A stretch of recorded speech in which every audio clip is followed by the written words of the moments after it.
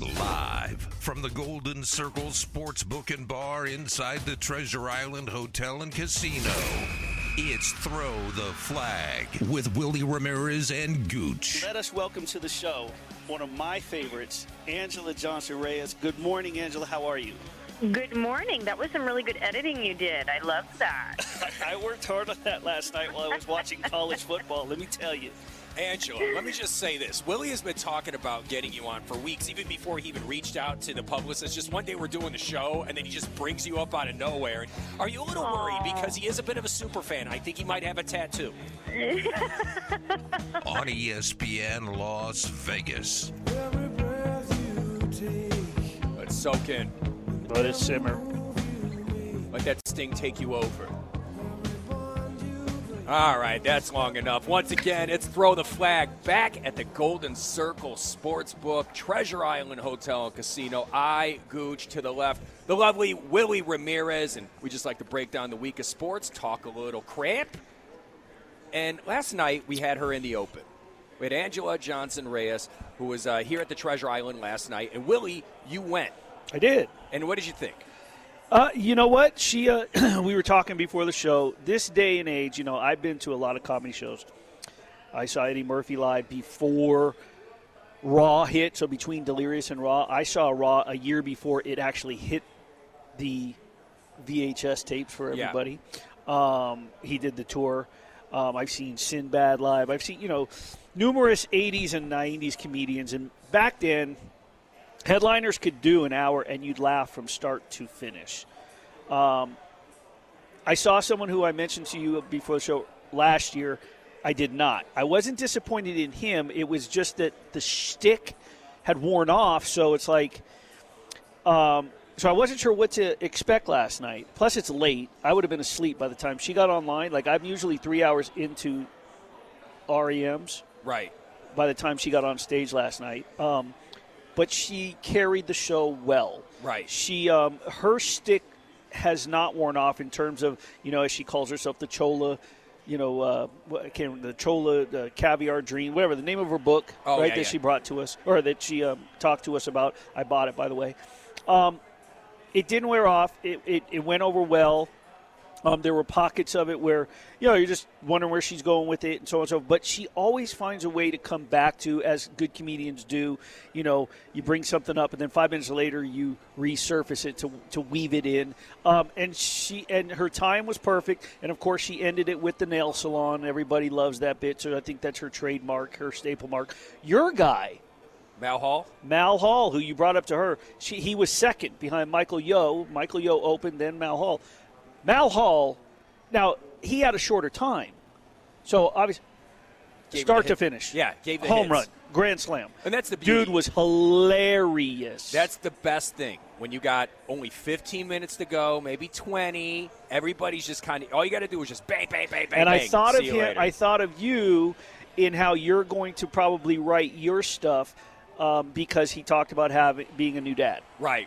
And I got a lot of stuff. So yeah, coming up with that right now, yeah, man. It's wild. So now you did a show. Yeah, I did a show. Now you did a show at a dispensary, and people were allowed to smoke in the room while you were doing comedy. Yeah, the New Woo over at the Paiute Travel Plaza. It's like you're allowed to smoke in there, so the audience is stoned. Yeah. And the thing is like you're seeing people like smile, but no one's, like, letting it out. You know, like, you had to talk to them. You had to, like, really engage with this audience because, man, number one, everybody's attention span is shortened anyway, right? Because nowadays, look at how we digest the media. Like, not everybody watches the same show. Like, remember when Seinfeld went off air? They had, like, 45 million people tune in to watch that last episode. I don't know if there's another television show that can do that because – all these television shows are spread out over all these different platforms. So now it's very niche-based. Right. So doing stand-up comedy, especially in Vegas, it's tough because it's hard to attract that niche because you're getting people in from all over the country. And a lot of the people that buy tickets to shows are like, I'm going to a Vegas show. They don't even know who's performing half the time.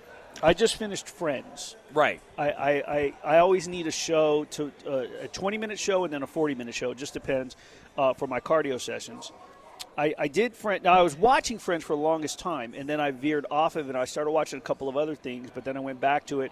And I finally watched the final season, and then I watched the Friends reunion. Actually, the Friends reunion was pretty cool. I would imagine that was so much of a, that was part of a culture where, that season finale or that series finale was big. And those that are on your general network, your ABC, NBC, CBS, Fox, they're going to get the viewership. But like the Sopranos finale, the MASH finale will always go down, right? MASH is a culture. I mean, and again, this kind of proves my point, because when you look at MASH, it's like how many television channels were around when MASH was on TV. So people only had a couple of options that they could turn to. Right. Well, not to take a laughing Friday night and, dampen the mood a little bit. Right. But Fresno State was in town. Derek Carr, Devontae Adams, his alma mater. They came to town last night, and UNLV lost. Yeah. UNLV, I think they were winning at halftime, if I'm not mistaken. They seem to be in the game. I do know that on national radio this morning, I was up early listening, and they did it. There was a gambling segment, and someone brought up the fact that with like 10 seconds left, I think it was, right, UNLV kicked the field goal, and Fresno State, the Sharps were on Fresno State. They were betting it. Line was right 9.5. It teetered down to about 8.5. Yesterday, mid-morning, I got a report that the Sharps were betting Fresno State 8.5. They lost by the Fresno State won by 7. Rebels kicked the field goal with like 10 seconds left to get the backdoor cover. That's a bad beat. Yeah, I'm not a fan of that at all. But, the Rebels, they were up. It was 16-14 and a half, so it's not like they were up in a huge lead. It's not like, a 17-point blown lead like we've been seeing so much in this city. But, again, you would hope that the Rebels would be able to swing with some of these guys like Fresno State. We thought they could win. I thought they could win. They gave them a game, but, I thought Fresno State kind of controlled the game halftime on. And it seems like the Rebels fixed a lot of things that went wrong in San Diego State. That was a low-scoring game, 14-10. Doug Brumfeld, he looked a little more comfortable, looked back like he had his legs back, but completed 18 of 33, 172 yards. He rushed for 60 yards. Kyle Williams, his favorite target, right? He brought in 6 catches. So, now it gets down to Gooch where Fresno State was going for bowl eligibility. Right, so they locked theirs up. The Rebels have lost 5 straight. They have 4 wins. They need to win their last 2 games, Hawaii and Reno. And they have to travel to Hawaii. Yeah, but that's not like that's to me. That's not that used to be a thing, but it's not. And this is a different team. This is and anybody that travels out to Hawaii, like. They're not going out there on a Thursday for a Saturday game or a Wednesday and they're hanging out and they're partying. Like, they're going in the day before. They're going to do their walkthrough. These guys have lost 5 straight. They don't have time to get lost in the atmosphere of Hawaii. That part, to me, is not a big deal. They're not traveling. And now, I will say this. Like, earlier in the year, I think it was Nebraska and Vanderbilt. One traveled to, abroad and one traveled to Hawaii. And it was shorter to go abroad than it was to go to Hawaii from the state of Tennessee. It's a 6-hour flight. It's like flying to the East Coast. They're under the gun. The pressure is on. They got to win their last 2, like I said, to get become bowl eligible. So the Hawaii part of the flying there is not a big deal. And Hawaii's no good. You're absolutely right. I definitely think the Rebels are going to go there and win. I am putting my money on the Rebels to win in Hawaii next week, no doubt. It's just the plane ride isn't the big deal. It's the time change. Because I remember when I went there, I was amazed that I was up at like 6 a.m. when I'm usually up by like 9 because it's a 3-hour time difference. Right. And it's just like that kind of thing can throw you off just a little bit, only because we're so West Coast that we're not used to going even more west. So but that affects the East Coast. I still think that affects the East Coast. So a 7 o'clock kickoff in Vegas, if it's 7 o'clock, if the kickoff is at 7 o'clock in Hawaii, it's 10 o'clock here. I think that this is it's time to buckle up. I think they're going to win. And I think they're, with the way that they performed it in San Diego, with the way they performed last night, one low scoring, one high scoring, and showing a lot of mettle. The season's not lost. And many had it going this way. A lot of people had the Rebels coming down to the last 2 games of the season. And look, the run game is there. The Rebels do have an identity. Like, they never had an identity up until this year. They finally have an identity on offense. So it's like taking that and going into Hawaii. I think they're going to destroy Hawaii next week, and then they're going to take care of UNR the week after. All right. Now we get to a portion of the show we've been doing since we started, really well, since Lindsay joined the team, but without proper induction. So right now it's time to go downtown. Marty McFly went back to the future with the help of Doc Brown. Willie and Gooch get to look into the future with the help of Professor Brown, better known as Downtown Lindsey Brown. Wow. Lindsay, good morning. How are you? Good morning. I am well, gentlemen. How about yourself? I mean, I already know how you're doing. I've been listening to this whole time. Like, let's not. Lindsay, does that music make you want to go on an adventure or something? Like, I feel like I want to jump on the back of an albatross. I've never seen Back to the Future, so it's hilarious to me. Oh my! You get out. You're fired from America. You are fired from America. You got. Wait a minute. He threw you a softball, and you did not take it and go every morning on the show with Willie is an adventure. I figured that was coming right. I mean, you're so quick usually. I thought that was coming. Well, I'm quick with the honesty. You can't expect me to have all the lies teed up right away this early in the morning. Willie's been in this town a long time. He has connections. Just work that ego, Lindsay. You'll get there. Trust me, I do. Trust me, I do. All right, Professor, let's talk Golden Knights. They come home. Incredible win streak, franchise best. We're going to have Ashali Vise on in a little bit. But, Lindsay, what did you see on the road? And tonight, only one day off since the road trip, they got the St. Louis Blues. Talk to us. Yeah, I see a very resilient team right now and a team that seems really cohesive. And it's really surprising because I don't know what everybody thought. I mean, we were kind of thinking it's going to take a while to really implement and then put into practice Bruce Cassidy's system.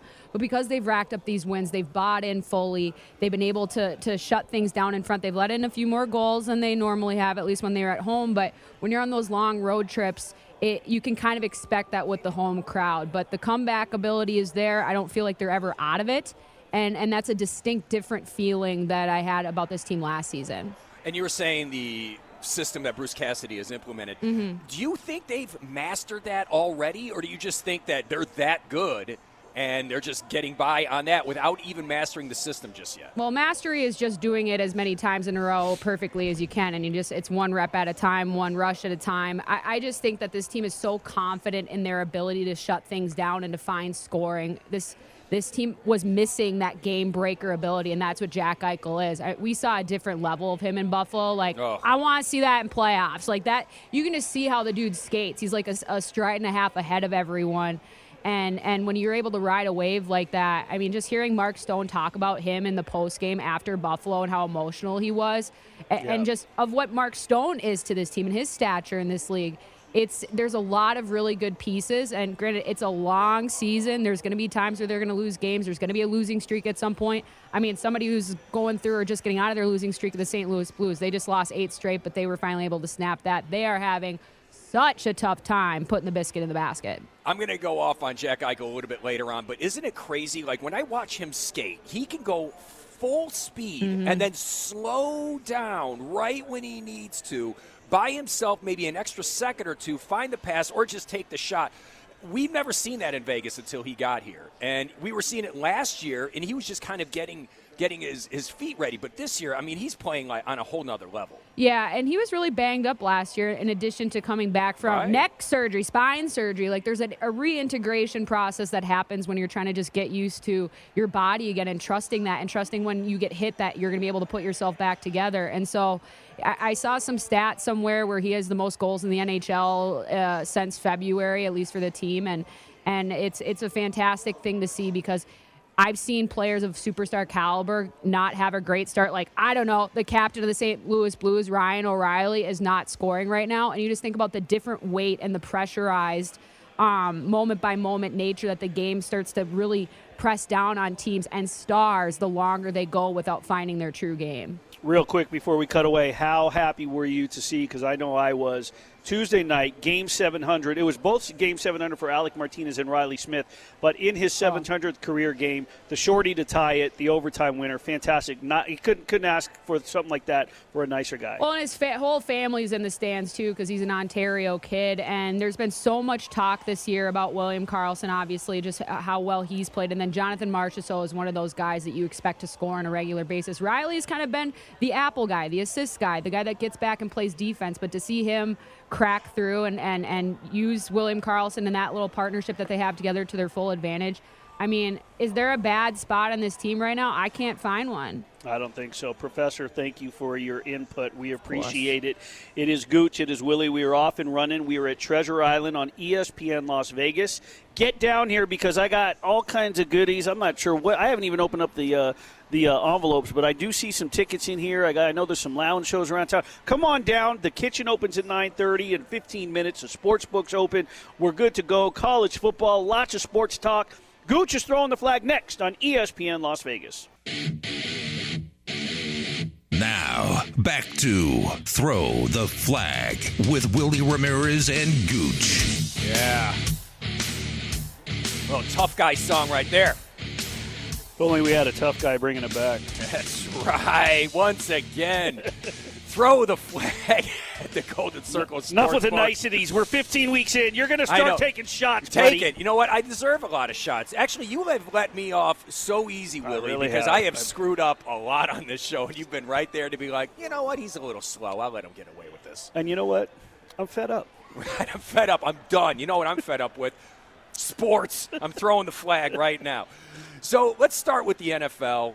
Guys, something happened earlier in the week, and this is when the Jim Irsay, the owner of the Colts, gets rid of Frank Reich and makes Jeff Saturday, former center, all-pro center, Peyton Manning center, made him the head coach of the Indianapolis Colts with zero, and I mean zero, not head coaching experience, zero coaching experience whatsoever. Now, I thought I was mad. At the pro and college level. Yeah, at the pro and college level. It's like I thought I was angry at this. Joe Thomas, former left tackle of the Cleveland Browns, he was on Good Morning Football on NFL Network, and he went off about it. Can you play that clip? When you hire your drinking buddy to be the head coach of an NFL football team, it is one of the most disrespectful things I've ever seen in my entire life to the commitment, the lifestyle, and the experience that it takes to be an NFL coach, any coach, much less the head coach of the Indianapolis Football Colts. You have got to be kidding me that this is something that Jim Irsay and Jeff Saturday, who's not blameless for accepting the job, could have talked and decided that this was the best thing for the Indianapolis Colts at this juncture of the season. I'm going to tell you a quick story. I lived right next door to Rob Chudzinski. He was our head coach for one season in Cleveland. The commitment that it takes to be a head coach in the NFL is beyond what people can even comprehend unless you've been in that locker room. Yep. He saw his children one time every week. That was Friday afternoon. Yep. We would get off about 2 o'clock. He would stay till 3. He would pick his kids up from school. He had 4 kids. He would go get ice cream with them. They would come home. Then he would drop them off and go back to the office. If it was a home game, he would get to see his kids 2 times during the week. Ice cream on Friday, and then Saturday afternoon, he still didn't see him because he stayed. Sunday, they would come to the game. He would drive them home after the game, drop them off, and go back to the office. That's a lifestyle. That's who you are. That's not something that you can just show up for. It's not something you sign up for. Mid-season. This is something that changes your life when you decide to be a coach. It's one of the reasons I don't want to coach, because I want to see my children. It was the most egregious thing I can ever remember happening in the NFL. And I went 1-31 my last 2 years in the NFL. Yeah. Oh. So, again, the message Jim Irsay is sending to the fans and the players is that he wants this team to tank, which, look, we've seen before, but not like this. We've seen mid-season firings of coaches in the middle of the season pretty consistently, but usually the interim coach was the assistant head coach, or at least he had some experience with coaching. What makes this move even crazier is the Colts already had 2 former head coaches on their staff in Gus Bradley and John Fox, who was a head coach of not one, but two NFL teams he took to the Super Bowl. 2 Super Bowl teams, and he won one with Peyton Manning, who obviously has the ties to the Colts. But instead, he went with Jeff Saturday, who, by the way, sounded just as confused as the rest of us when he got hired. He was like, "You sure, Jim?" He said that in an interview. "Are you sure?" And Irsay even said, "I'm glad Saturday doesn't have any NFL experience. I'm glad he hasn't learned the fear that's in this league because it's tough for all our coaches. They're afraid. They go to analytics, and it gets difficult." You went with a guy because he didn't know how to coach? That's what you just said, Jim Irsay. And who in their right mind would let some guy, and that's all Saturday is as a coach right now, is he is some guy run their billion-dollar business. That'd be like Tim Cook, Apple CEO, going, all right, sure, I'm surrounded by geniuses, but I need someone to think outside the box, not like these professionals who have spent years failing and learning from their mistakes. You know what? I got it. Gooch may not know math, but he does have an iPhone. I'm going to let him run the accounting department. That's how insane this hire was. You should be ashamed, Jim Irsay. Do your math. Whew. Gooch, breathe for a minute, bro. Let me take a minute here to reintroduce the show so you can just breathe, relax. Gooch is throwing the flag. We are at ESPN Las Vegas. Get down here. Like I said, we're at the Sportsbook, Golden Circle Sportsbook and Bar. The kitchen's open in a little bit. I got some tickets to AWOL Nation tonight at Brooklyn Bowl, and I'm giving them away, so get down here. Gooch, who else you throwing the flag? I'm throwing the flag at anyone. And look, we just got off the subject, but I'm going right back to it. I'm throwing the flag at anyone who doesn't think that this is the best nice team Vegas has ever had.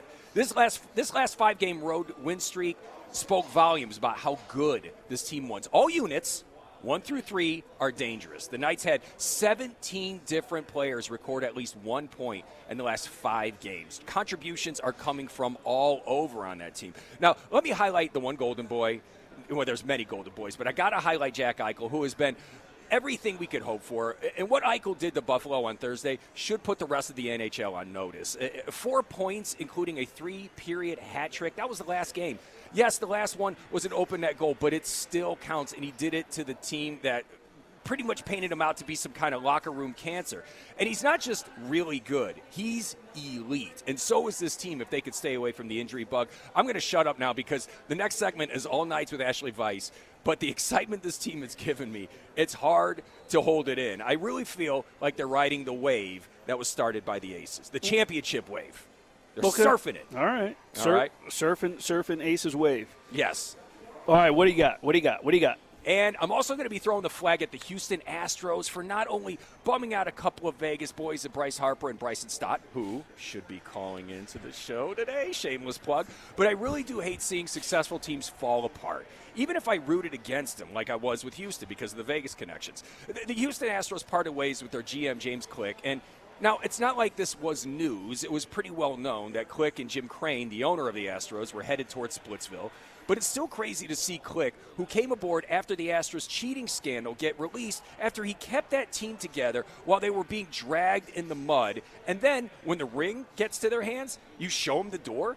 It'll be interesting to see what happens next with the Astros. But a championship team in any sport is so fragile. And once you start messing with those important pieces, like your GM, the Jenga castle comes tumbling down. And I'll be honest, I'm not sure who's at fault here because James Click was offered a 1-year extension before the split, but it's obvious ego is at the center of this, and I hate seeing ego get in the way of a possible dynasty. Set your differences aside and just win. That's kind of the way that Lindsay and I feel about this show, is like we're hoping that you can set your ego aside and look toward the future of a possible dynasty on this station with Throw the Flag. Every Saturday, 11 to 1, the dynasty, the weekly dynasty. You're already slipping because it's 9 to 11. 9 to 11, right. You see, so you're already, this is where you start thinking about, your mind is wandering, your attention span is elsewhere. We're going to get you an Adderall at some point. But, I mean, the idea, Gooch, is to know the time of the show. So I'm throwing the flag at you for getting so just so winded. I'm worked up. You are worked up. I mean, we have these rundowns, and Gooch has his stuff written out. They have gone from, like, blurbs to blurbs. Yes. I mean, they're just expansive. I'm a passionate guy. You are passionate. I want that. I want that. That's what happens when you do a comedy show at the dispensary. Right, of course, especially a couple of hours after the spin. Now I'm back at point. I'm ready to go. I went to a nice Italian restaurant at a different establishment, and I'm not going to bring that establishment up, just simply out of respect for where we're at now, but it is one of our sponsored places. I'll talk about it tomorrow. Okay. There's a little hint. But we had a nice bottle of wine. And have you ever seen The Wand? You ever heard of The Wand? Are you a wine drinker? I do I like the red blend. Lynn, do you drink wine? I don't, but I know the wand. That's the thing that they stick in the wine to oxygenate it, right? And it goes. No. Oh. Doesn't different oxygenate wand. it. Doesn't oxygenate. So always start with aerating the wine, throwing it in a decanter, rustling it. I have a decanter that has ridges in it, so if you pour it right, it flutters down the sides and it breaks everything up and sort of gets the tannins loose and gets everything. That's how you oxygenate it. The wand it's a plastic, and at the end there's a filter, and it sucks the sulfites out.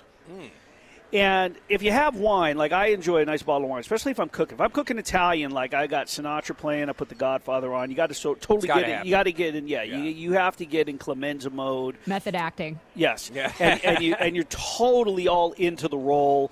And you drink always use the wine in the sauce that you are going to. If you're going to drink it, like I hear people go, no, I use this for the cooking. No. If you can't drink it, don't cook with it. You're putting it in your food, right?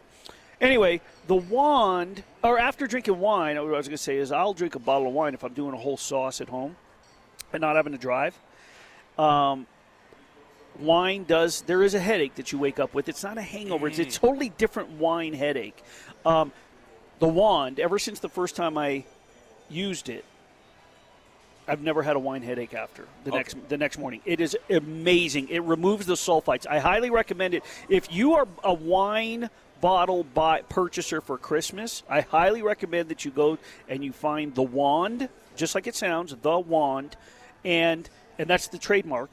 And you include it with any wine. Like if you go to someone's house for the holidays, you bring a bottle of wine, bring them a wand. I definitely got to try that out because I do like drinking wine with my food. And a red. We're red drinkers, so yes. I see. I'm a red drinker now, but when I first started drinking wine, and the first time I ever did you it, I did white. You were the Santa Margarita Pinot Grigio guy. Moscato, baby! No, I was the whatever my girlfriend wanted at the time, and I didn't understand that these wines can cause such hangovers. The white wine, I never had a hangover like that. Well, see, the white wine, you get the stomach ache because of the sugar, and the red wine's the headache. When you get the wand, you're good. All right, listen. Whew. The wand is happy you're a fan. They just got free plug-in. I love it. Listen, let's wave the magic wand on this next break because coming back on the other side, Ashali Vise, ringside reporter for the Golden Knights, is on to talk about the red-hot leaguing Golden Knights. It's Gooch, it's Willie. We're at Treasure Island throwing the flag on ESPN Las Vegas. Pietrangelo again, blocker, out you score! Jack Eichel is on the board, and he's giving it to the crowd. Eichel in front, shot, score! You go back, Jack, do it again. 10 seconds left, Eichel will try again for the hat trick, he got it! From 195 feet, and there are some hats coming onto the ice in Buffalo. She's cooler than the ice they skate on. It's Vegas Golden Knights ringside reporter, Ashali Vise. Jack, do it again. You see how that works, Gooch? Oh, I love Santana. I'm glad you love Santana, but this is Steely Dan. So my God. Throw the flag at Gooch. Whoa! The DJ on FM radio during the week, and what does he do? Drops the ball on a classic Steely Dan. You're not allowed to talk. You're in timeout. You're in timeout. We're going to bring in my buddy, VGK ringside reporter Ashali Vise. Ashali, welcome home. How are you? I'm doing great, guys. Sounds like a shaky start to my segment here, but happy to be part of it. Ashali, did you know that was Steely Dan? I did not. I did not. That's kind of my MO with all the guys here on the team. Dave, Shane, that whole crew, Gary, they'll all play songs from the 80s say, Ashley, who is this? And I never have any idea. So Ashley, I wish I could make you proud, Willie, but I can't on that listen one. to me. You saved me. No. Listen to me. Do not let Gooch gaslight you, because first of all, he deflected the fact that Gooch is a music DJ. Yes. During the week, he's a rock jock. Steely Dan, that's a sort of a crossover. That was an old school, you could almost like a Doobie Brother type, like he said. He blew it. He dropped the ball. I don't want to hear it. And I knew it was Steely Dan, but Santana, you know what it was? I saw a big old sign at the at one of the casinos that said Santana was here, and it was like, I saw it driving in. I'm making the best excuse right now. You're going in the penalty box. Ashley, the Golden Knights are off to their franchise best start. What is going on with this team? Are you kidding me? Are they going to win 80 games, right? You know, I wish I could say yes. I don't know if we could take it that far. I wish that we could. It hasn't happened before, but hey, never say never, right?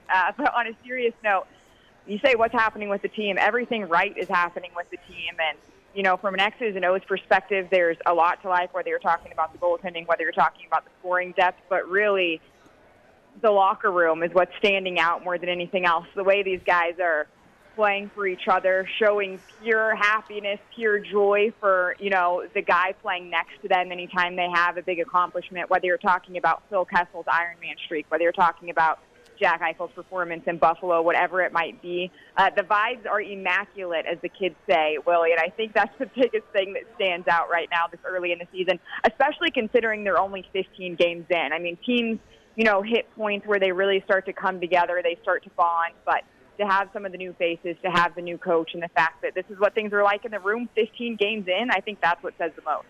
Right, and winning helps, obviously, Ash, but I'll tell you what, it's interesting that you say locker room, because I felt that day one of training camp when we first got in there, and that was the big mantra while you were in St. Louis. That was a big mantra the first year the Golden Knights were. It was why they did what they did. You know, we had the October 1 shooting. Everybody vibed. They came together for that. That built it, the expansion, the feeling of being misfits.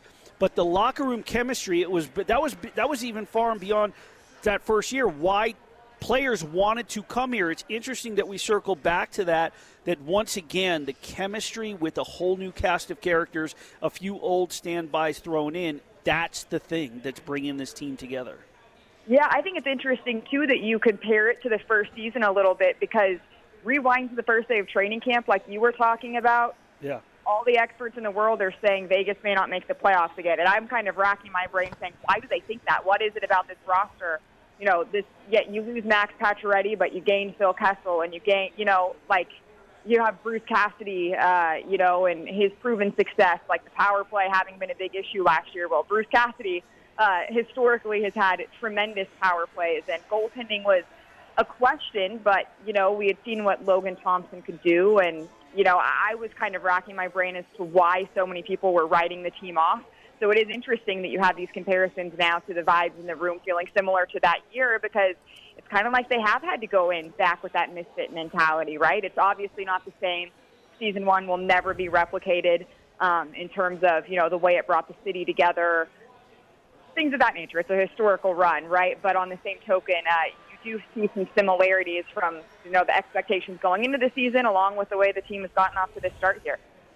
ESPN Radio, Las Vegas. We're speaking with Ashali Vise, breaking down the Knights. And following that Buffalo game, one thing that really stood out, you were talking about, you know, we were talking about the locker room and how well they've come together, but I was amazed at how highly they spoke of Jack Eichel after the game. Like, because obviously, you know, his name was getting trashed by the Buffalo press, saying that he was a cancer. And meanwhile, there was like 3 or 4 interviews right after that where people were just talking about how amazing he's been, how locked in he's been. And it just kind of seems like them trashing him has kind of helped this team come together. It has, for sure. You know, I think they try to block out the outside narratives as much as they can, right? It's something that I talked to a lot of the guys about coming into the season. So before the season started, before he was dealing with, you know, his second return to Buffalo, all of that, I was asking guys, like, what is he like in the locker room? And, you know, from the beginning, Jack Eichel got here, and he has made it an effort to completely integrate himself in the room, not to just, you know, get to know a few guys, but to get to know all of the guys, to be friends with all of the guys. He'll be in there. Even guys like Paul Cotter, he's like, you know, one of the veterans that'll be giving Paul Cotter a hard time. And he's a good personality in the room. He's a good teammate. I don't think that even before this game in Buffalo, I don't know how much it changed. I don't think it changed the way the team viewed him at all. But I certainly think it is something that brought the team together because they do all like him and they, wanted to rally behind him. And again, kind of similar going back to the first season. The first season, they were misfits. People didn't expect them to do well. But after that, Vegas has kind of always been the villain, right? Coming from someone who, was in a different market previously, people like to root against the Golden Knights. And, I think that maybe that game is something that really cements Jack Eichel into the culture of the Vegas Golden Knights, and he definitely made his teammates proud. I think he made the fan base proud as well. I think it's something that the fan base really revels in as well. So the misfit line, proving once again it belongs together. Why did he even disband in the first place?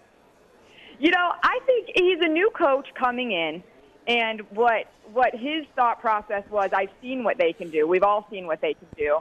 I need to see what else we're working with here. And in preseason, the line of Jack Eichel, Phil Kessel, and Riley Smith was lighting it up in preseason. It looks like, oh, man, this is going to be the most dangerous line that we have. So I think that's why he tried that out for the first few games. And then, they win a couple, and then once they lose a couple, he says, okay, let's switch it up, and that's why he went back to them. So I understand why he did it. I understand the thought process of why didn't you keep them together the whole time. But, hey, now he knows, and considering they're 13-2 to start the season, I don't think Bruce Cassidy has many regrets about many of the choices that he's made so far. Golden Knights ringside reporter Ashali Vise joining Gooch Willie, Treasure Island, throwing the flag on ESPN Las Vegas. Ash, no surprise, Laurent Brossoit gets put on waivers, right? Yeah, it's a tough situation for him coming off the injury, coming off surgery this offseason. And, hip surgery, that's a big deal, especially for a goaltender who needs the flexibility.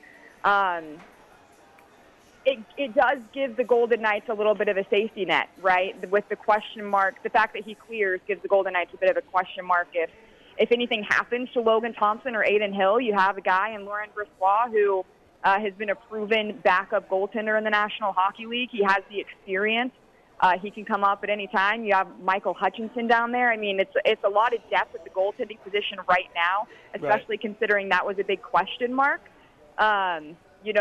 You feel for him just with everything he's gone through last year, the injuries. I'm sure that he at times has felt forgotten, but, you hope that he can go down there, play some games, get his game back, and then, just have even a deeper goaltending pool to pull from if and when somebody gets hurt or a change is needed.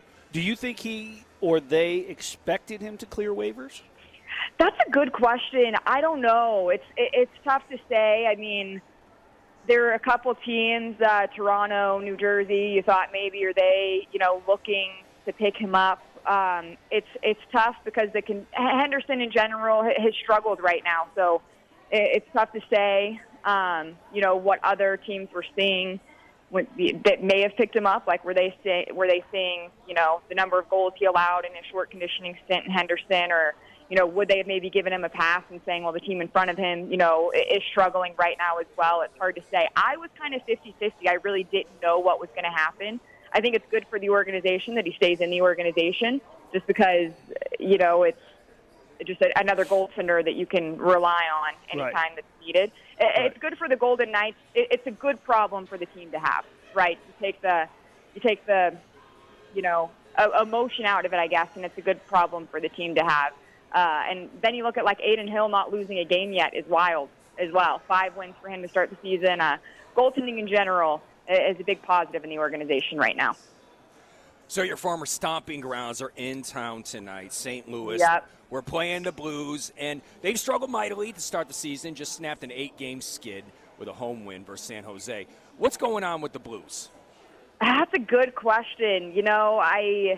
I think it's a combination of things. I think that there's been a lot of change there since they won the Cup. You lose Alex Pietrangelo. You've now lost David Perron. David Perron was a huge piece to that locker room, personality-wise, production-wise. The chemistry he had with Ryan O'Reilly, their captain there, was, they were, two of the most dangerous offensive players when together in the league, I would argue. The chemistry that they had is hard to beat. It's not the Misfits, but it's kind of along those same lines.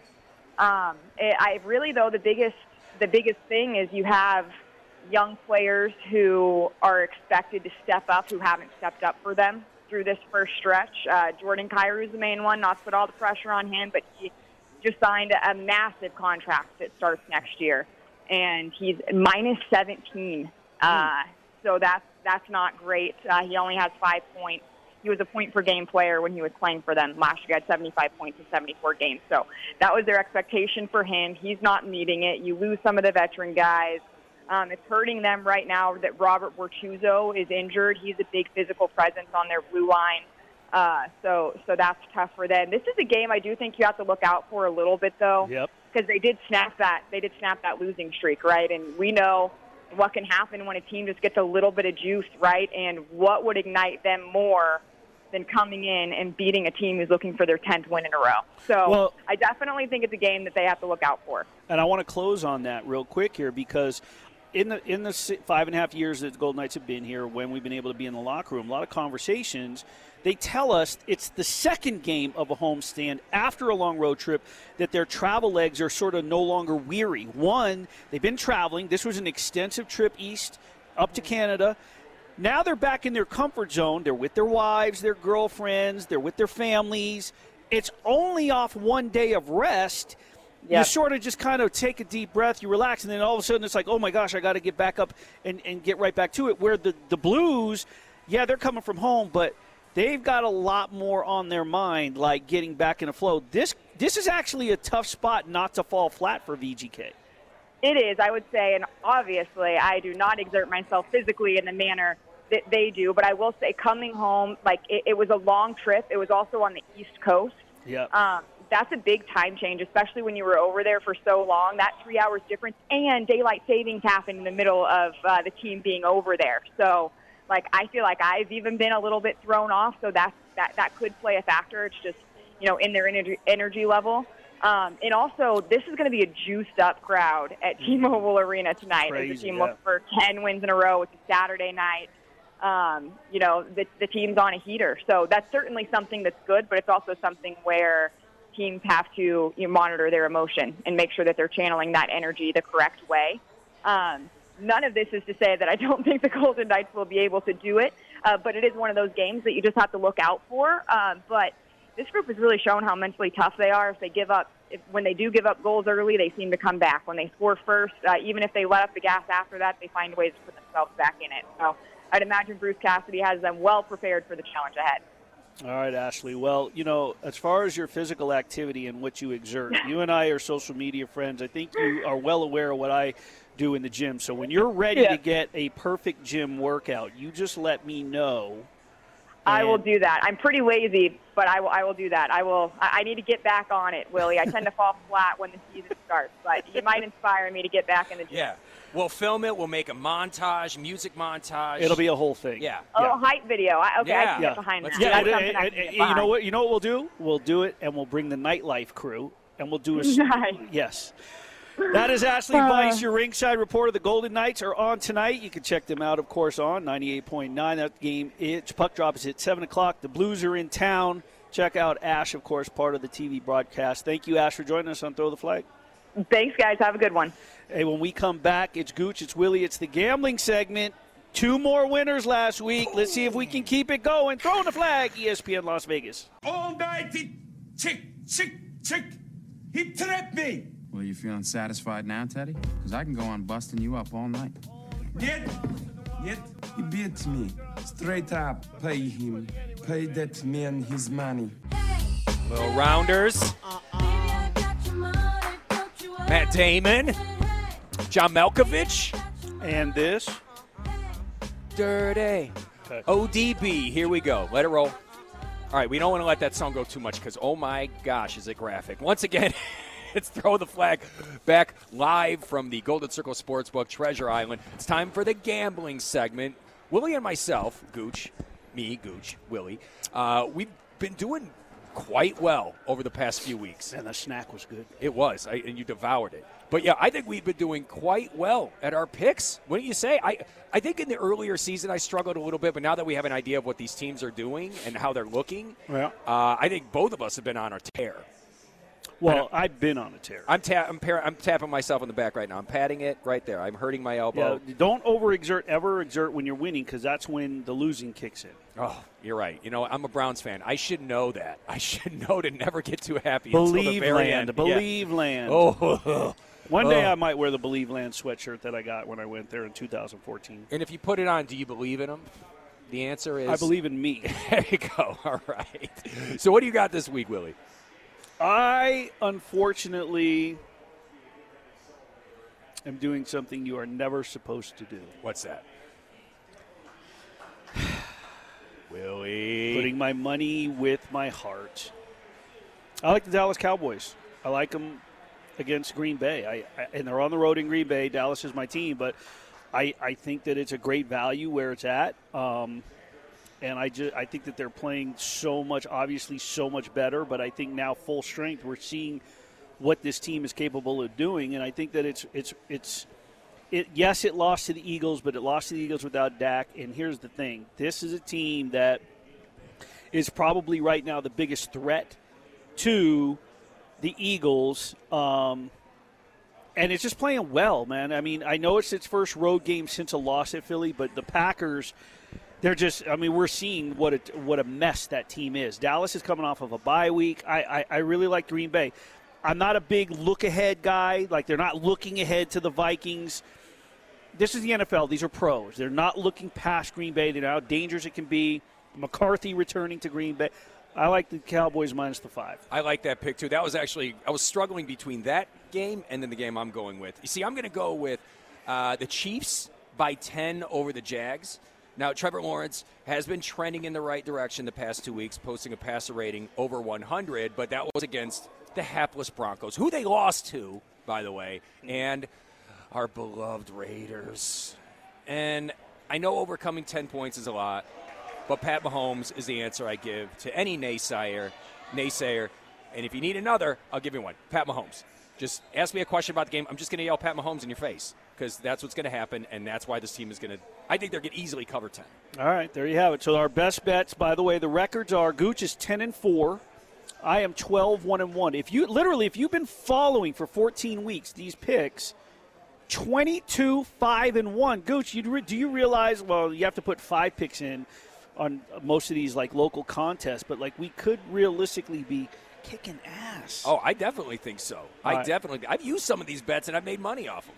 Okay, well, there you go. You're a parlay guy, though. You're kind of, you're square. Well, last week the Dolphins I had a good parlay going. And There's the no Dolphins, kind of. All right.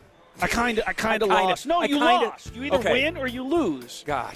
Wow, I'm going to have a long talk with myself in the mirror today. Yes, Will is giving me the business. If you really want to win, you'll check out my show tomorrow, the Sunday Football Preview Show at the Westgate.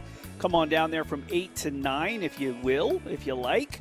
I am doing it live from the ESPN booth. From 9 to 12, Gooch is in the International Theater, 1,500 seats, smoke-free environment. So come down to the Westgate, hang out with me and Gooch. Once again, we're in 2 separate areas, but I'm going to have giveaways, have some goodies. You want to check out the Westgate. Today, we got another hour here at Treasure Island, Golden Circle Sportsbook and Bar. I got Mateo on my left. I got Gooch on my right. I got my quarterback wearing a Broadway blue shirt back at Lotus.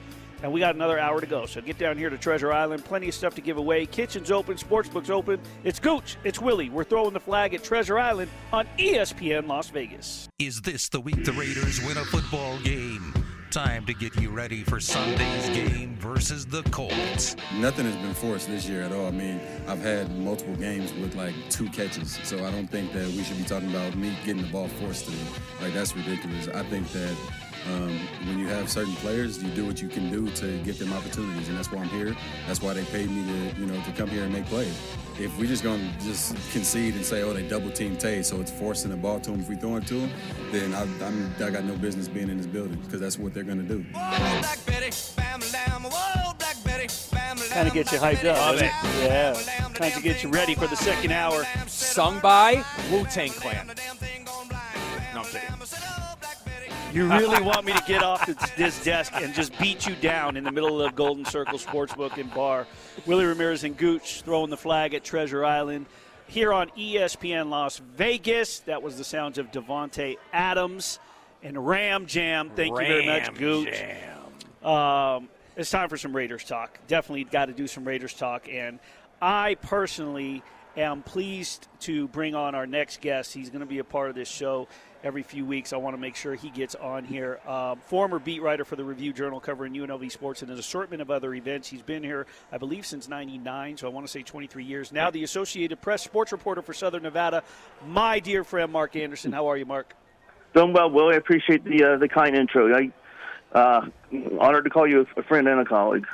You know, and there's a story behind that, Goose, because I have sort of laid the foundation for 11 years now, before there was pro sports, as the Southern Nevada correspondent for the Associated Press.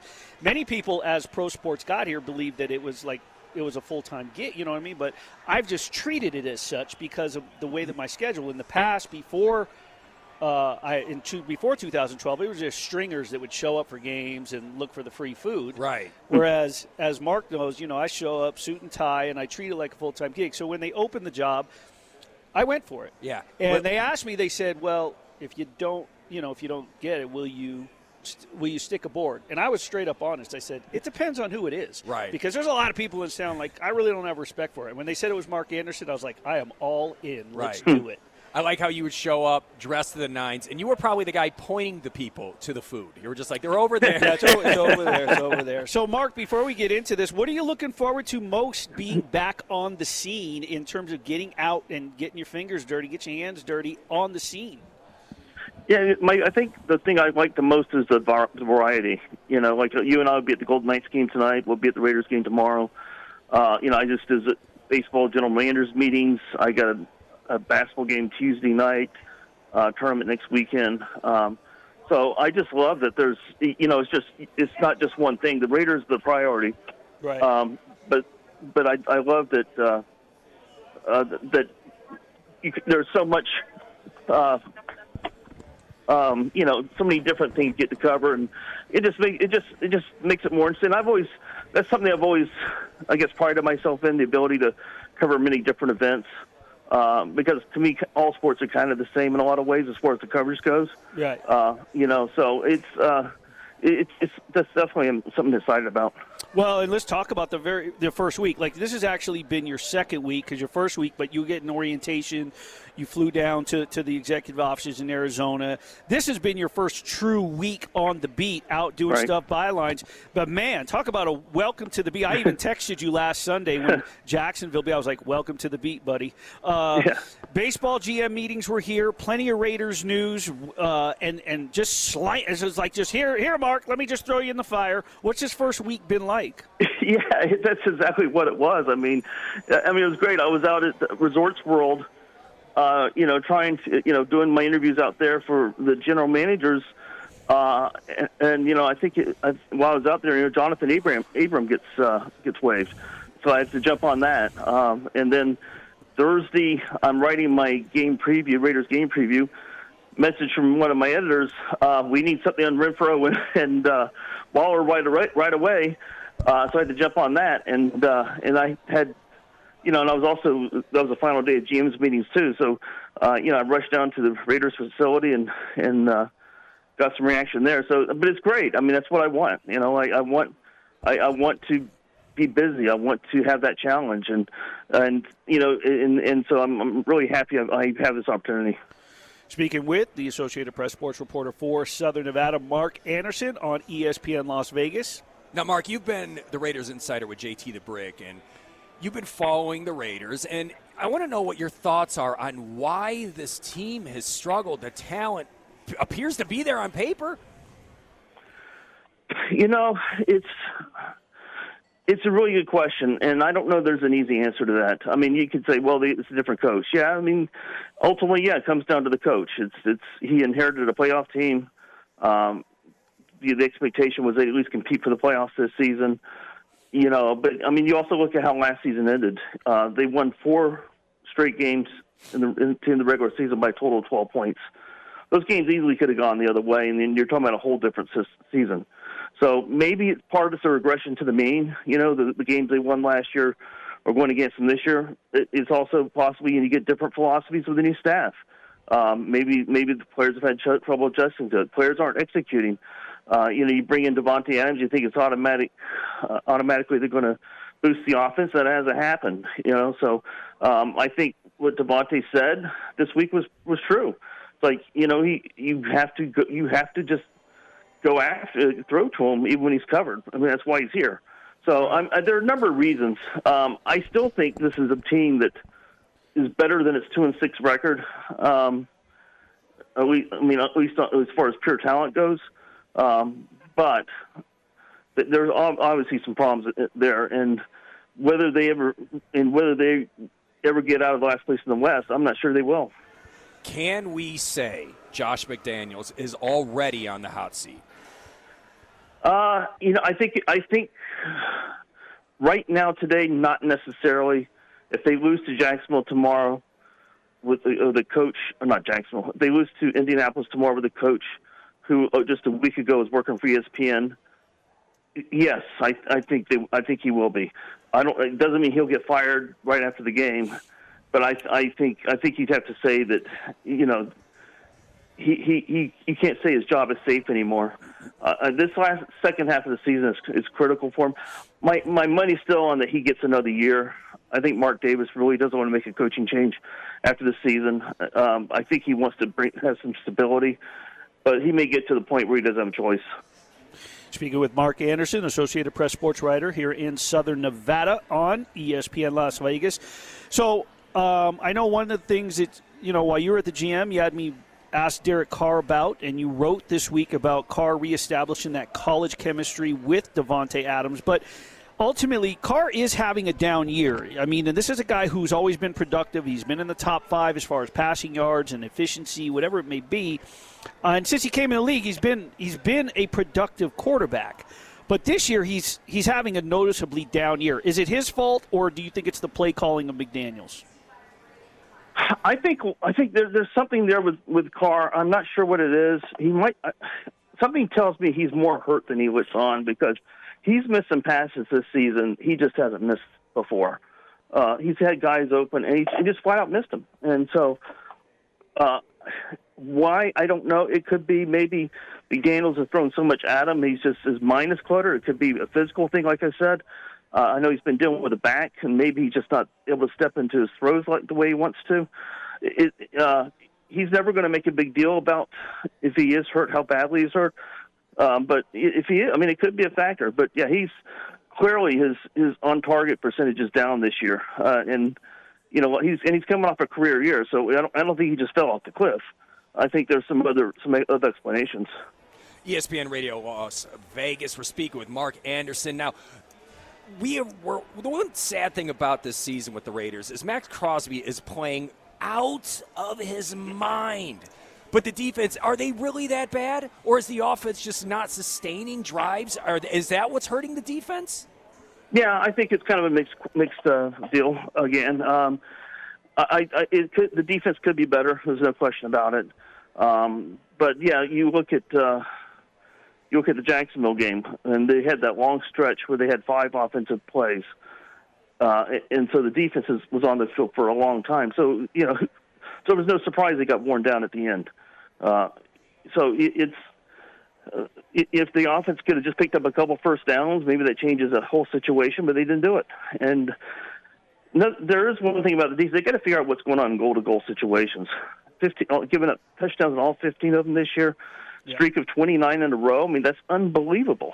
So it's not just that they're giving up it's not just giving up yards and points. It's situational football. And the NFL is often won and lost in situational football.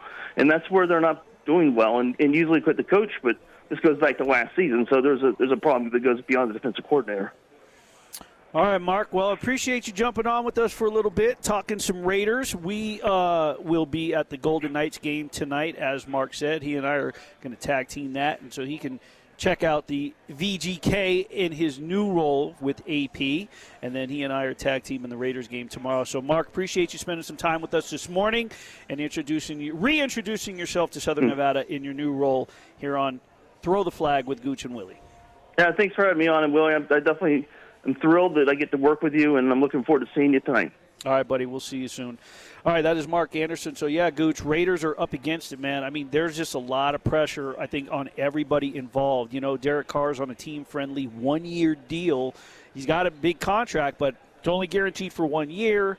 We'll see what Devontae's thoughts are after this year. I mean, Darren Waller gets his extension. Now he's on the injured reserve list, Hunter Renfrow. So a lot of big question marks with the hungry Indianapolis team and probably an angry Jeff Saturday who just had the flag thrown at him from Gooch. And, I mean, this guy's going to come in looking to prove a point. And with last year's Raiders defensive coordinator in Gus Bradley, huge game tomorrow for both teams. Man, it'll be something if Indianapolis wins out. Right. All right, Gooch and Willie throwing the flag at Treasure Island Golden Circle Sportsbook and Bar on ESPN Las Vegas. When we come back, man, holiday bells, they are a-ringing. We are going to just turn the corner a little bit, have some fun, because Christmas music is up and playing. Now. This one goes out to all the big Willies.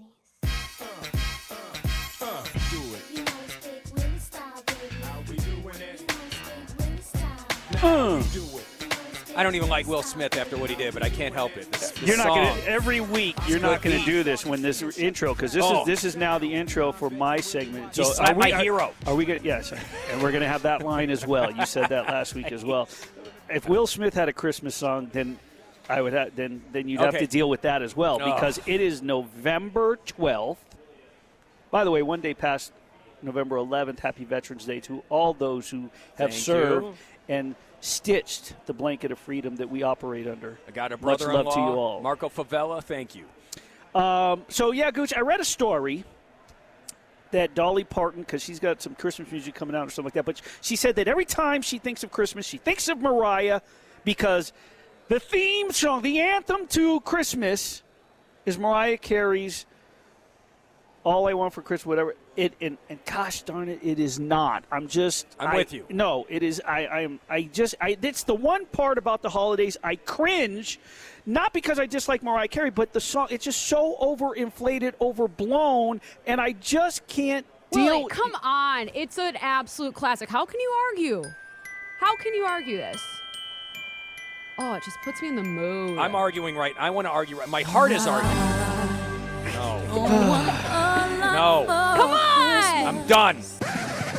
I'm celebrating Hanukkah right now. That's what that song makes me want to do. Yeah. I'm just nails on a chalkboard. Just no. Because here's the thing. When we were growing up, right, it was Frosty, Rudolph. It was all those classic cartoons. Give me some Burl Ives. That's what I want to hear. Have a holly jolly there we go. See, that's official. That's Burl Ives' voice. I feel like I'm in a snow globe. I don't know if and I will say this.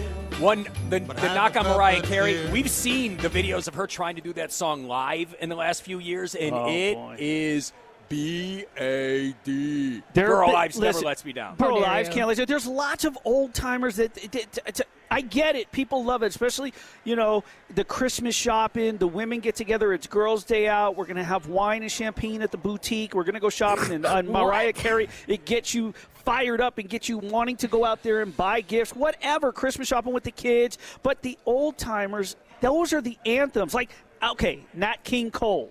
Chestnuts roasting on an open fire. See, that's This one's good. Yeah. This one's good. This one's solid. This makes me want to pour a nice tall glass of Jägermeister. Yeah, sure. How can you not, and then you got the new school stuff. Now, I mentioned like the old school cartoons when they weren't even really cartoons, right there. But there's certain Christmas movies, like I like The Best Man Holiday. Okay. And I like This Christmas. And, what is your... I don't know about movies, but I definitely... Christmas Story will always be the best Christmas movie. Basic. Period. Yeah. But it's basic, but it's a fact. So that's the thing. That's not an opinion. That's a fact. Christmas Story is the best. But for me, though, I really like the Peanuts songs. Okay. Like when they sing Hark the Herald Angels Sing at the end of the Charlie Brown Christmas. It gets me every single time. And you're going to get to relive all this stuff that you did as a kid because you're about to have a little I'm about to have a boy, and I'm going to live it up. Yes, and you get to buy stuff. Like every Christmas, you're going to have jerseys and matching Nikes or whatever it is that you're going to get. I mean, but like, so the newer generation of the Burl Ives and Nat King Cole, like, for instance, like the movie This Christmas from with Chris Brown and oh man, I can't even think. There's so many good actors in there, actors and actresses in that movie. But I love that movie, and of course, the theme song by Chris Brown. Hang all the mistletoe. I don't know. I'm gonna get to know. You better. I'm tugging on my collar. I'm I don't conflicted. Know. Yeah, I'm tugging on the collar. Lindsay, what do you think about that?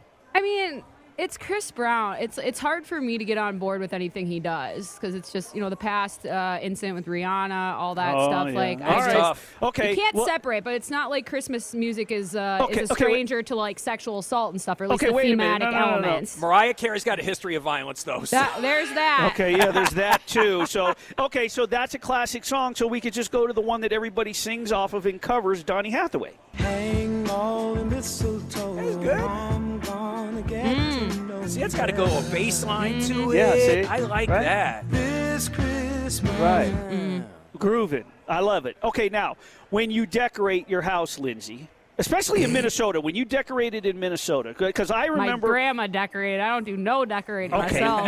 You get my point. Yes. When I was in Minnesota, like that was one of my favorite times of enjoying and embracing Minnesota because you got all four seasons, you got the colors, the leaves, you got the snow, you're decorating, you got the hot cocoa while the wind drifts, put the snow drifts up against and we lived at the end of the cul-de-sac, so we had the snow up against, and we had to go on the roof and shovel the roof so it didn't cave in.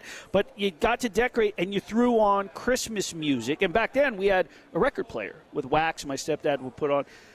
Lindsay in Minnesota, like, what do you remember being was there not different songs, but, like, was there one album or for you a cassette or an H or whatever, a CD? What was it that you played or you remember? Well, the only Christmas song that I'm like obsessed with that came up in college, there's a Lady Gaga song called Christmas Tree that's super inappropriate, but it's hilarious. Beautiful. But, yeah, it's a good time, but you got all the classics. It's Minnesota is a perfect kind of snow globe environment to grow up in. You get to go sledding, you go ice skating, all that. You have that 10-day break, maybe 2 weeks after you get out of school. Like, it's a magical time. You know, it was a pretty little city, and there was an area, and I can never remember the road, but it's a specific area, and it's across from like a marina or something, but there's like shops and this, but the way they decorated was Wayzata.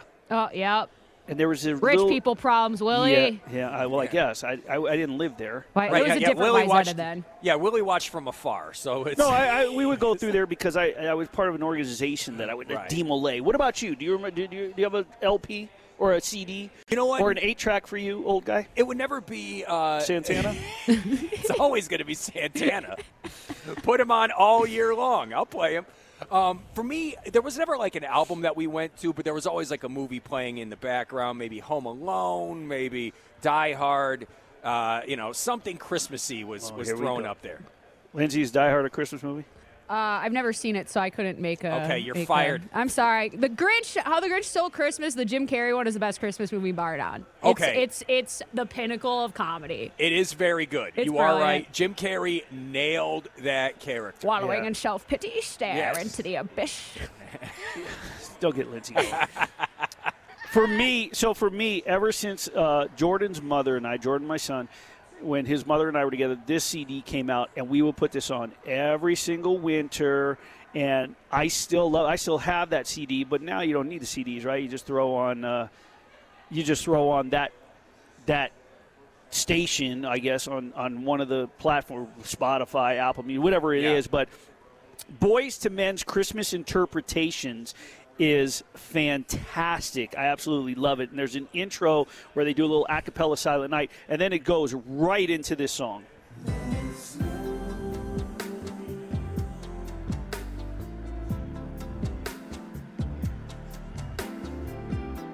Yeah.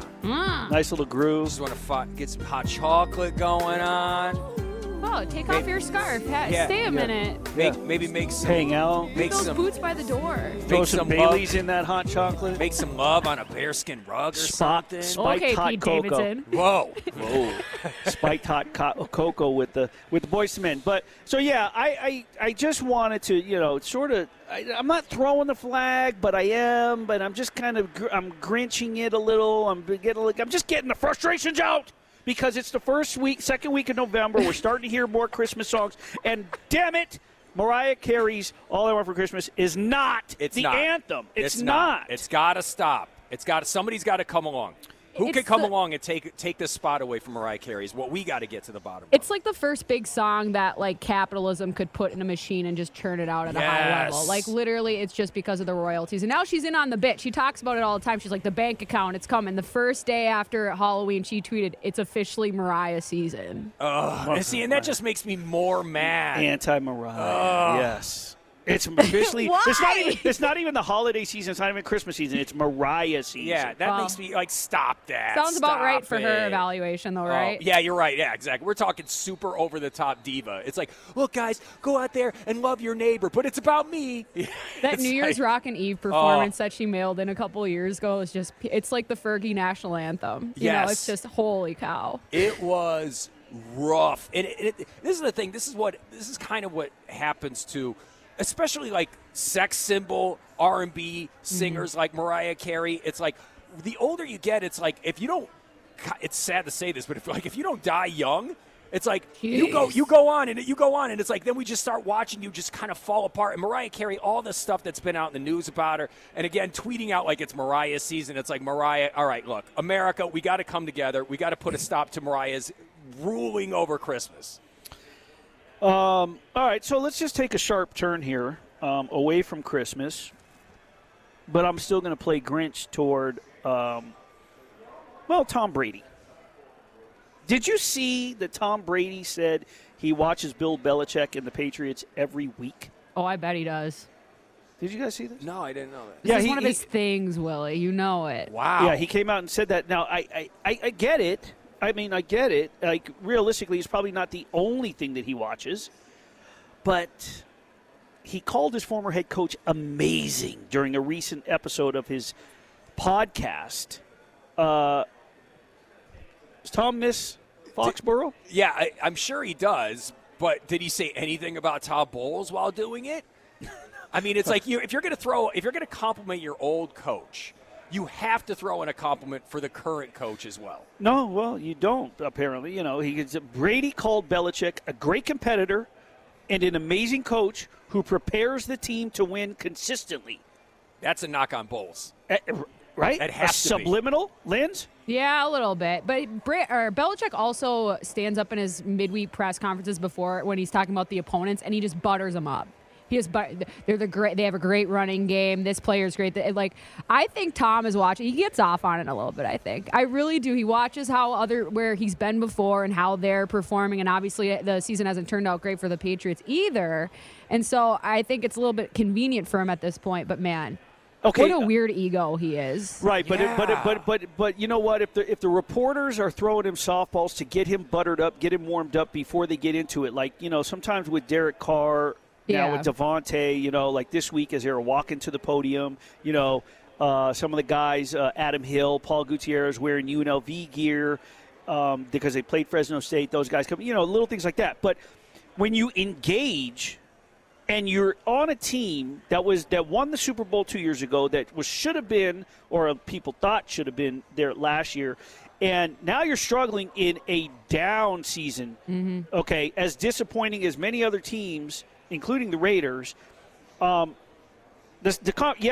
you watch? If that's being asked, when I have a chance and around what I'm trying to focus on here in Tampa Bay, I watch all the games. He's got a lot of time on his hands. He's recently divorced, so he's got to kill it somewhere somehow. Why spend time regrets, he said. Yeah, why spend time breaking down Buccaneers films when I can watch Patriots films? Right. Figure out what they're doing. So much garbage he can watch. Right. Maybe he's watching the Patriots, and maybe he's watching something Bill Belichick is doing on the sidelines, going, "Hey, Todd, look what he's doing right there. I mean, just giving you give me some suggestions there. This is how Bill used to do it. Yeah.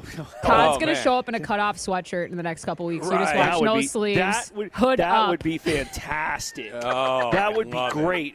If Tom Brady shows up to one of his press conferences with a cut hoodie. No, Bowles. I think Bowles Bowles does it. yeah. Bowles, you're like, Bowles. I didn't hear you say Bowles. It That starts- would be, wow. It starts role doing play on the sidelines. What can I say? doing every press conference all curmudgeon-y the Yes. way Belichick does. Where And- it's like, oh. And leads off his pressure by saying, well, I figured maybe I'd try to get some respect. Right. Yeah. I feel bad for Todd Bowles. I don't think it's all his fault, but he certainly needs to be a bigger part of the solution. Yeah. And that's always what happens. Like when you have a superstar like Tom Brady on your team and you're not producing, it's unfortunate because Todd Bowles is going to get way too much credit for the team underperforming than he should. But still, there's expectations. Again, you're 2 years removed from winning a Super Bowl. Something's got to give. All right, well, we've got Christmas songs and Tom Brady out of the way. We are going to cut away for a minute, but when we come back, we are going to be welcomed, I expect. He's supposed to be calling in, fresh off of, a run to the World Series. It is local hometown hero, Bryson Stott, with Gooch and Willie on Throw the Flag, ESPN Las Vegas. On the ninth pitch, Stott comes through. The Phillies take the lead. What a battle from Bryson Stott. Fresh off a whirlwind season with the National League champion Philadelphia Phillies, it's former Desert Oasis and UNLV star Bryson Stott.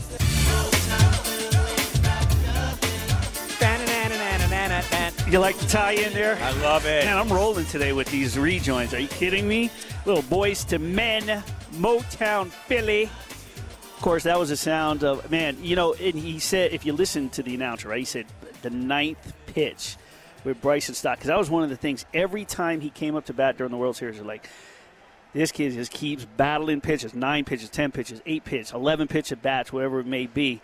And really made a name for himself during his rookie year. We welcome him to the show. Gooch and Willie, Treasure Island, throwing the flag on ESPN Las Vegas. My guy, Bryson Stott, welcome to the show. Thank you, guys. Thanks for having me. How's things going? Have you come down from Cloud 9 yet? Let's just ask you that right off the bat. I mean, not really. Just kind of reflecting on the year still and kind of taking in everything that happened. So. How quickly can next season get here? Yeah, I wish it started tomorrow. Even after all that, even after the whole season, I mean, obviously, you put in a lot of work, but you're still ready to go tomorrow if it could happen. Yeah, I mean, just the guys that we have and just the whole aspect of the team and the atmospheres that we were playing in was awesome. And, and this is, I mean, you're a story that I can fully appreciate in terms of just what you've gone through, especially the pandemic year. If we could touch on that really quick. And you and I had a chance to talk, and everything went from nothing to boom, sports was back. And the one project that I was trying to work on, I never got a chance to complete. But you and I had a Zoom session during the pandemic. You go out to Florida, and the day before, I believe, official spring or training camp, and the pandemic hits, and you lost that entire year. And you found ways, sort of going back to the roots of just getting out and going to the field and fielding balls and in the backyard. Where you came from 2020 to this year. What how do you put that all in perspective, Bryson? Yeah, I mean it was not a good time for anybody, and just kind of moved everything back a year. So, I mean, that was the worst part for me and guys in my position was, I mean, you want to get to the big leagues as fast as you can, and something like that happens, and it kind of puts everything on hold, and you just kind of lose a year, and you get a year older and everything like that. So just kind of going out and doing my thing on my own was big. And it paid off, obviously, because, I mean, last year you eventually made your way, to the club. And then, and then this year you start off, Girardi has you in there. And then A little bit of a sluggish start. It was a fantastic opener. I remember seeing Mom, and I know we had Paul, Coach Buboltz on the show at the beginning of the season after being there for your debut, but your season debut, I should say. And then a dip down to the minors, and then you come back, and then you make this run to the World Series. We've been calling the Phils during the postseason. We've been calling them the Las Vegas Phillies here on ESPN with you and Bryce representing the city so well. What was the sense of pride like playing for not only a sports town like Philly, right? I mean, one of the most passionate sports fan bases in the country, but in knowing that Vegas has become such a pro sports town in your backyard, that sense of pride for you and Bryce? Yeah, I mean, we would just kind of talk about it and just see all the support we were getting back home. And, I mean, like you said, Philadelphia is I mean, I think the best sports town in America, and playing for them and then seeing all the support that we were getting from so far away in Las Vegas was really special. ESPN Las Vegas, we're speaking with Bryson Stott, Philadelphia Phillies, and Las Vegas local. And growing up in Vegas, obviously during the summertime, it's 120 during the summer. And when practice would be over, how would you find time to get more work in? Because obviously you had to be putting in more work than everybody else in order for you to have the success that you're having. Yeah, I mean, just kind of going to DO and playing for B, you were playing nonstop. So the 45, 50 games in the fall and winter, and then our spring season, and then the 60 to 70 games in the summer. It was just nonstop, and I mean, you were playing every single day. So if you ever felt like you were off or whatever, we always had cages open and stuff like that to go get that extra work if you needed it.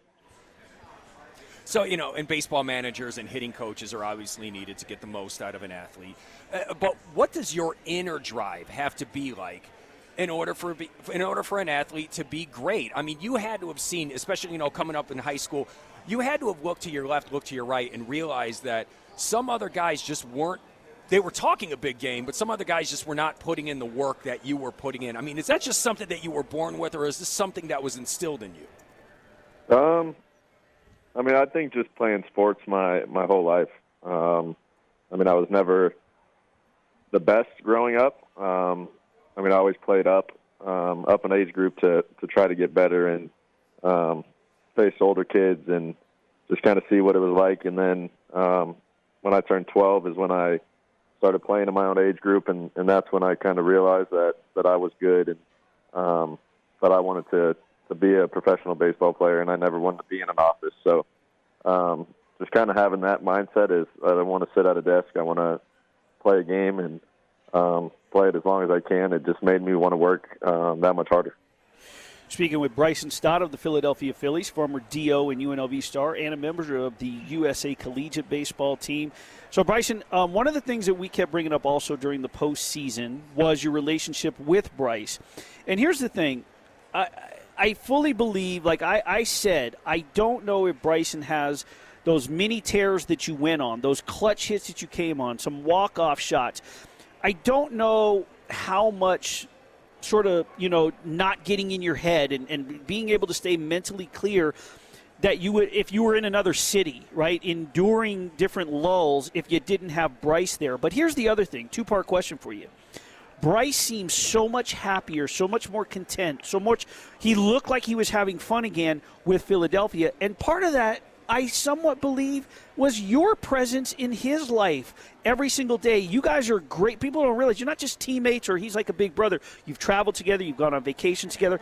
How much did you each being there for one another help the other? Yeah, I mean, I just think it's big. I mean, I don't know many people that get to play with one of their best friends at the highest level. So just kind of knowing you have, I mean, obviously we got to the field and we were teammates and treated every teammate the same and all that, but just kind of hanging out off the field. And I mean, I lived with them and I lived with them in the playoffs and through those last couple of weeks of the season, and just kind of having your best friend to hang out with and kind of disconnect from baseball was huge. So, Bryson, I want to talk about the story that sort of went viral. You leaving the NLCS tickets for the Phillies fan who lost his father to cancer. I know that there was some video of you being interviewed on the field, I believe, before pregame. And, you went on there and you talked about, you said, well, yeah, I wanted to – you saw that tweet or you saw the social media and you're like, cancer sucks and this is – but what – there's a lot of people that don't understand why that touches your heart.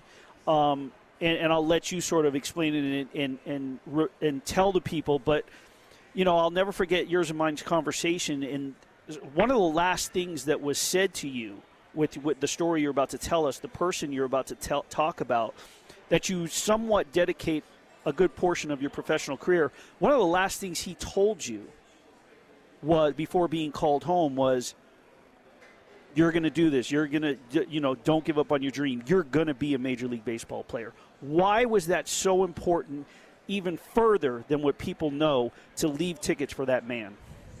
Yeah, I mean, just kind of losing a best friend at such a young age. And obviously we're in high school and you have all these big dreams. And, I mean, Cooper said he was going to the NBA and I was going to the MLB. And just kind of hearing him say that, his kind of one of his last messages to me was big, knowing I'm the one that's going to be around to hopefully make our dreams come true was big. And, yeah, I saw that guy's tweet. And, I mean, I know how bad and how much you go through when you lose someone so close to you.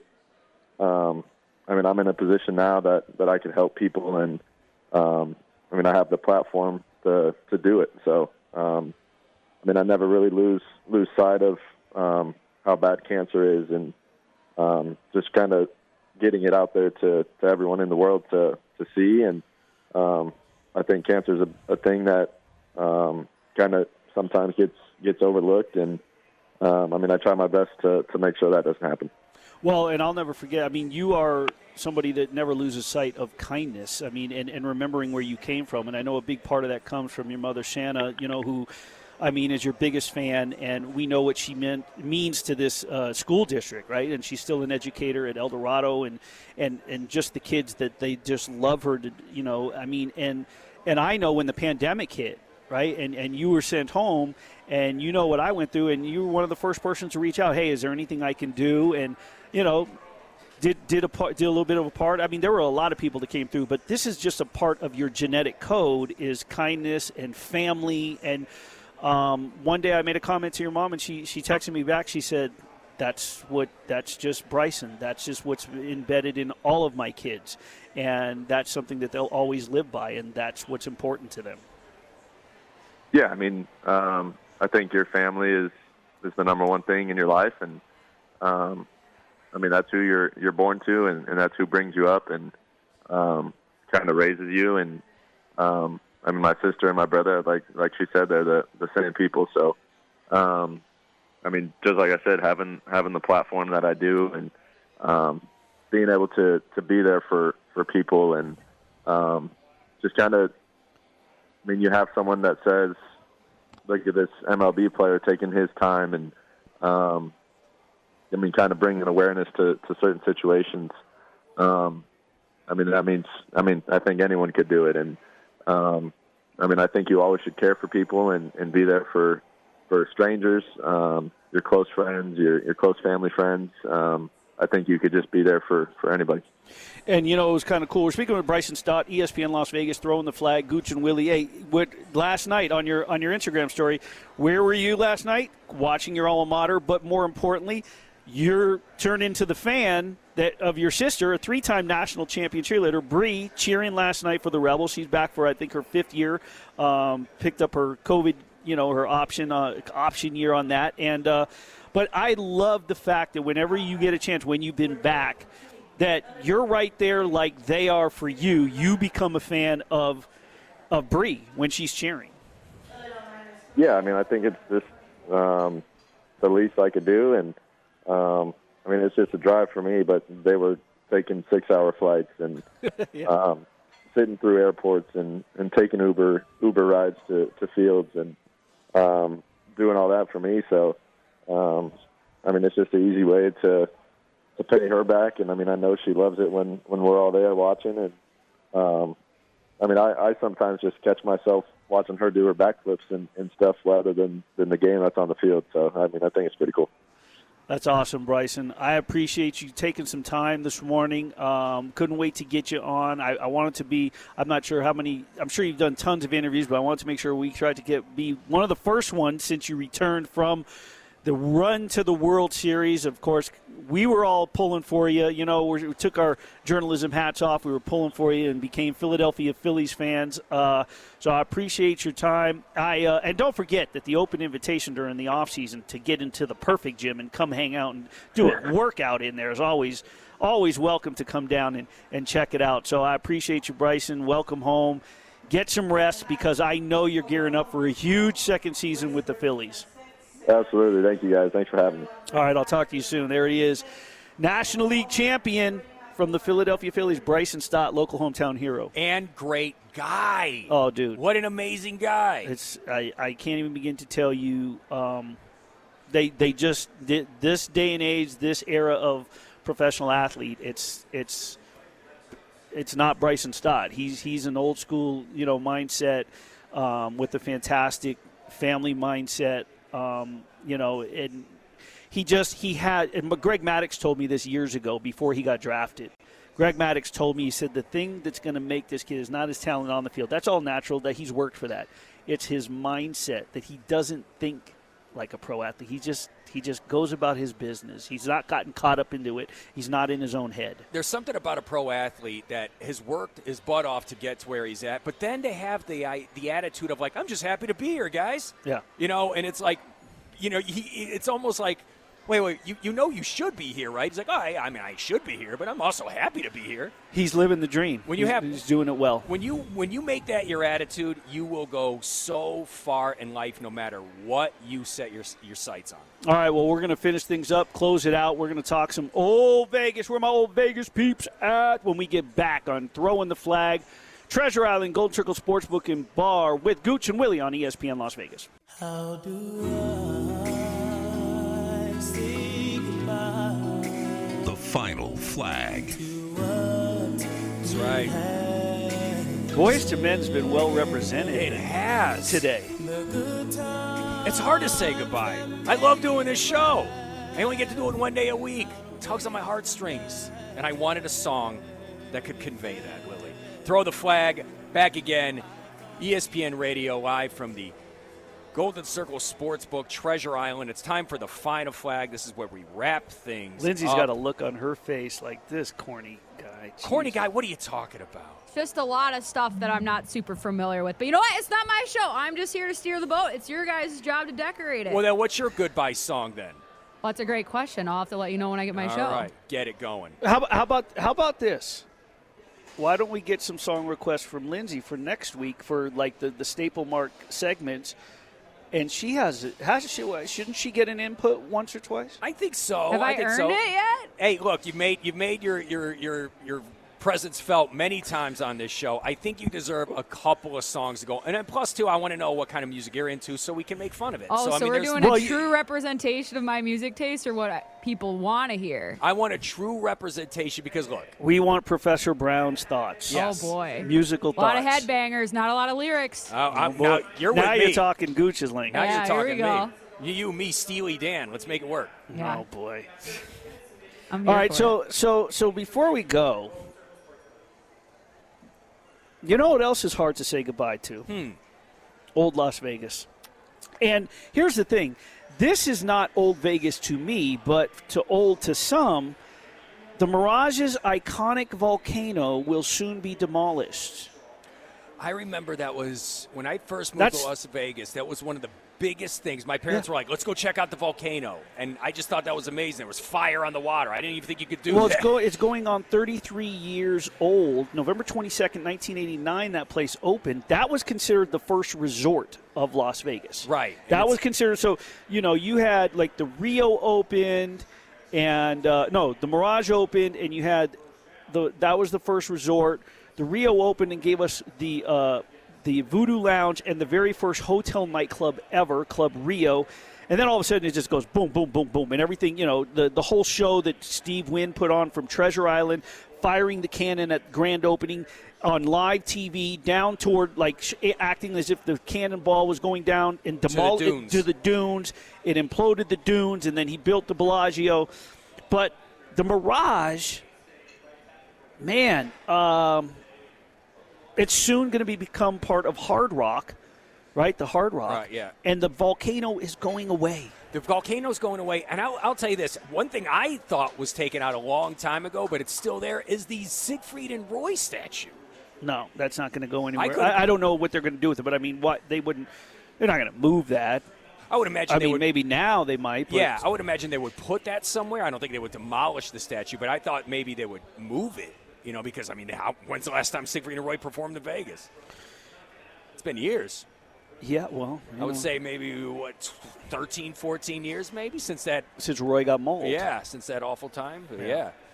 It's been a good minute, but it's just like, but again, it is nuts, though, because they haven't been here in a while, and you still think Las Vegas, for me anyway, I still think Siegfried and Roy. I still think the Riviera Splash Show. I still think there's certain things that when I think of Las Vegas, especially right when I came here, like the way the lights were set up at the Flamingo, I just remember being blown away by the Barbary Coast. The young lady that I was with last night, that we went to Angela, because it's the only person I know that loves Angela Johnson Reyes as much as I do.